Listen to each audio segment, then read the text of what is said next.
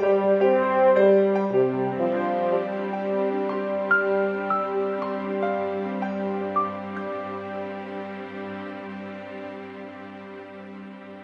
to me, it's the capital of Europe, and you can never get tired of it. And I just love the way the Seine winds through the city, and the city faces its river. And I also love the way it's laced together by bridges that just give so much meaning to your wanderings through Paris. Elaine Sciolino is a journalist for the New York Times. She's written books about Paris. Her new book is called The Seine, the river that made Paris. And she talks about the bridges that lace together the right bank and the left bank in Paris. Elaine, thanks for joining us. Oh, thanks for having me on your show. I love the way your book, The Seine, the river that made Paris, illustrates the importance of the Seine to France and to Paris. And of course, Paris was born on the Seine, wasn't it?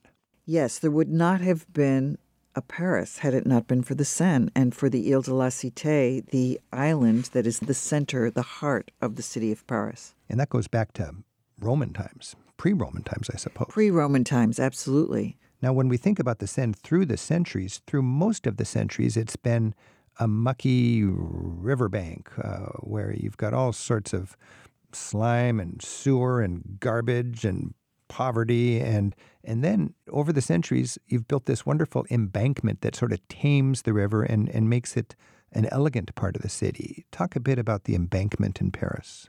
Well, the embankment of Paris, really, the way it looks like now, was conceived in the 19th century. And before that, you could pretty much walk along the banks of the Seine and bring your cows and horses and dogs right into the river, your laundry, whatever. Now it's a little bit more challenging, although there are places right now in Paris that you can walk right down into the river and, go swimming if you're so inclined.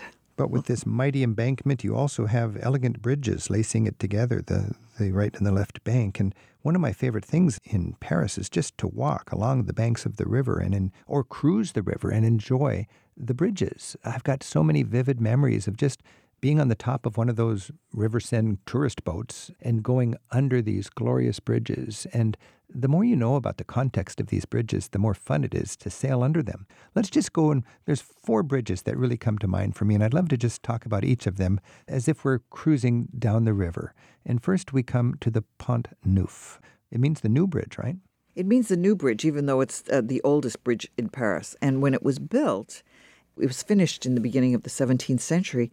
It was a miracle. It was an architectural, dazzling creation because it was the first bridge that didn't have houses on either side, so that people would come to the Pont Neuf and look at the expanse of the river. It became the heart and soul of Paris, where you would come and have all sorts of wild activities. You could join up for the army or buy exotic oranges or have a tooth pulled or watch jugglers or exchange gossip.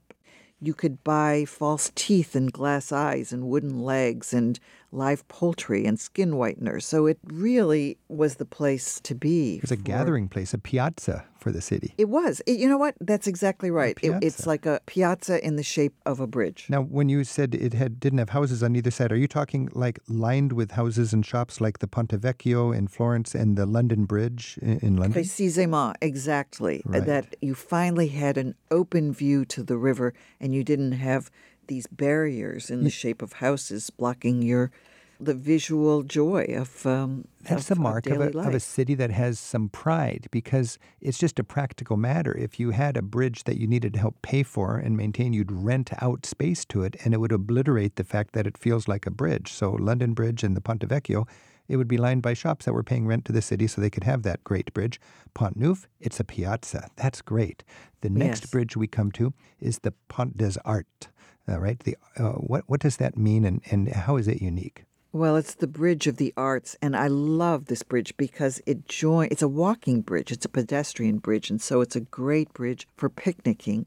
But if you stand in front of this bridge at the Louvre and look through a gorgeous courtyard that not very many people know about, it's called the Cour Carrée, the square courtyard. You can look through the arch, and you can see right across the bridge to the Institut de France on the other side of the river, which is where the Académie Française is, and you just feel like you've got this magical, long view of Paris. And this is a pedestrian bridge. And I love the way Paris prioritizes for pedestrians. And on many occasions, it's actually an open-air art gallery with some beautiful statuary to enjoy. And it's just part of a love of life on the streets in Paris. Yes, exactly. And it underscores how there is this everyday sharing, partage, between the bridge and the river. And it just inspires so much romance. And all these romantics were coming there, as they do all over Europe these days, with their padlocks and locked their love on the bridge with these padlocks and threw the keys into the river. But that actually threatened the actual safety of the bridge, didn't it? It did, and they were banned from the Pont des Arts, and so the Lovelock people then moved over to the Pont Neuf. But what happened one day is that one of the panels fell into the river, and I sort of think that maybe there were a lot of American tourists on the tourist boats below threatening to sue the city of Paris if one of them fell on the boat. So they're technically banned now, although you can see them, the Lovelocks, kind of cropping up at the edge of bridges, every place where there's like a little hook. They're just like weeds or rashes that you can't keep down. It is such an amazing...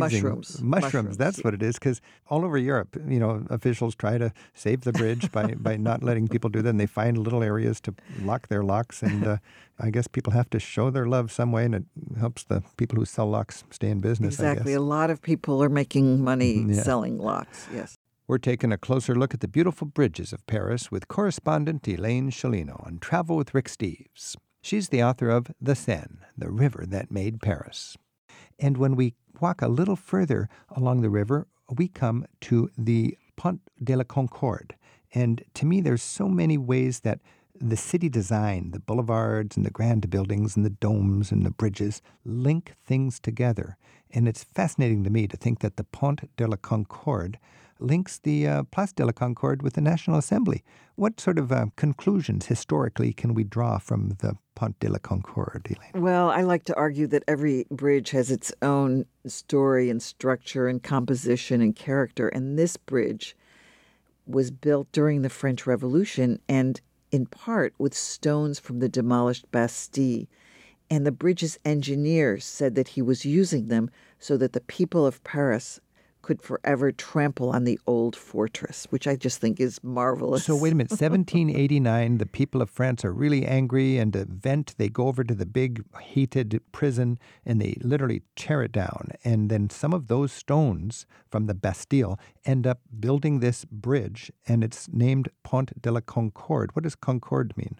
Well, Concorde is named after the Place de la Concorde, which is the very chic place where you have those extraordinary fountains, where you also have, just on the side, you have the American Embassy and a very beautiful park. That's where the big obelisk is now, right? The Egyptian obelisk. Correct. That's exactly. It's where this fabulous obelisk was brought all the way from Egypt via the Seine, by the way. That's the very bottom of the Champs-Élysées. But what is, I think, really interesting, if I remember correctly, the Place de la Concorde, that vast, you're going to see it when you go to Paris for sure. It used to be the Place de la Guillotine, and that's where the guillotine was set up that chopped off the heads of the King and Queen of France and ended the old regime.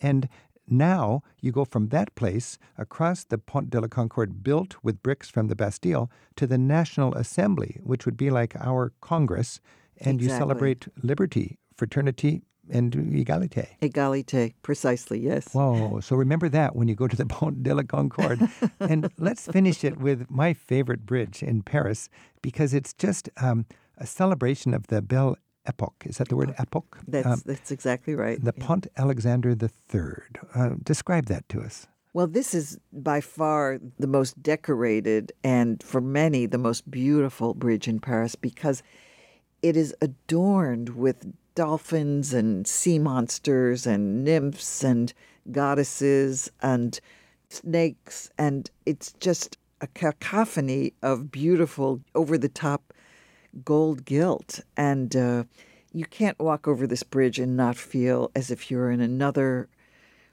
world, a magical world of romance. And how many movies have been filmed on this extraordinary bridge where you want to just kiss the one you're with.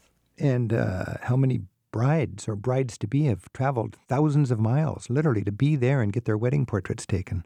Well, there's this whole fad now in China that if you have enough money and you're about ready to get married, You come over to Paris before you get married, put on your wedding garb, and you pose on one of these bridges in front of the Eiffel Tower. You know, Paris is called the City of Light, and I'm always aware of that on the bridges. When we think about this Pont Alexander III, in the daytime, the sun is glinting off of the gold medallions, and in the evening, Paris just beautifully floodlights its monuments, and that includes the bridges. And the French are so into lighting, and in your article about this, you wrote that there's two schools of lighting, the Paris school and the Lyon school. What's the difference between those two schools? Well, the Paris School of Lighting is sort of bathing the entire monument or bridge in a flat, even light, where the Lyon School is when you've got a bridge or a monument with a lot of detail, you want to focus tiny little pointillistic lighting all around it. And there actually is a whole department in Paris City Hall that is dedicated to lighting the bridges and monuments of Paris. And Paris spends millions of dollars every year to light its city. Elaine, you've put such heart and soul into your new book, The Seine, the river that made Paris. And we've talked about 2 or 3 miles out of this 500-mile-long river.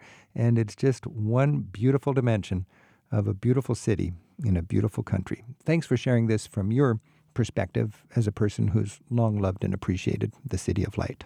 Well, thank you, Rick, and I want to know when you and I are going to explore the Seine together. Let's do it. I'll let you know next time I'm in Paris. Thanks, Elaine.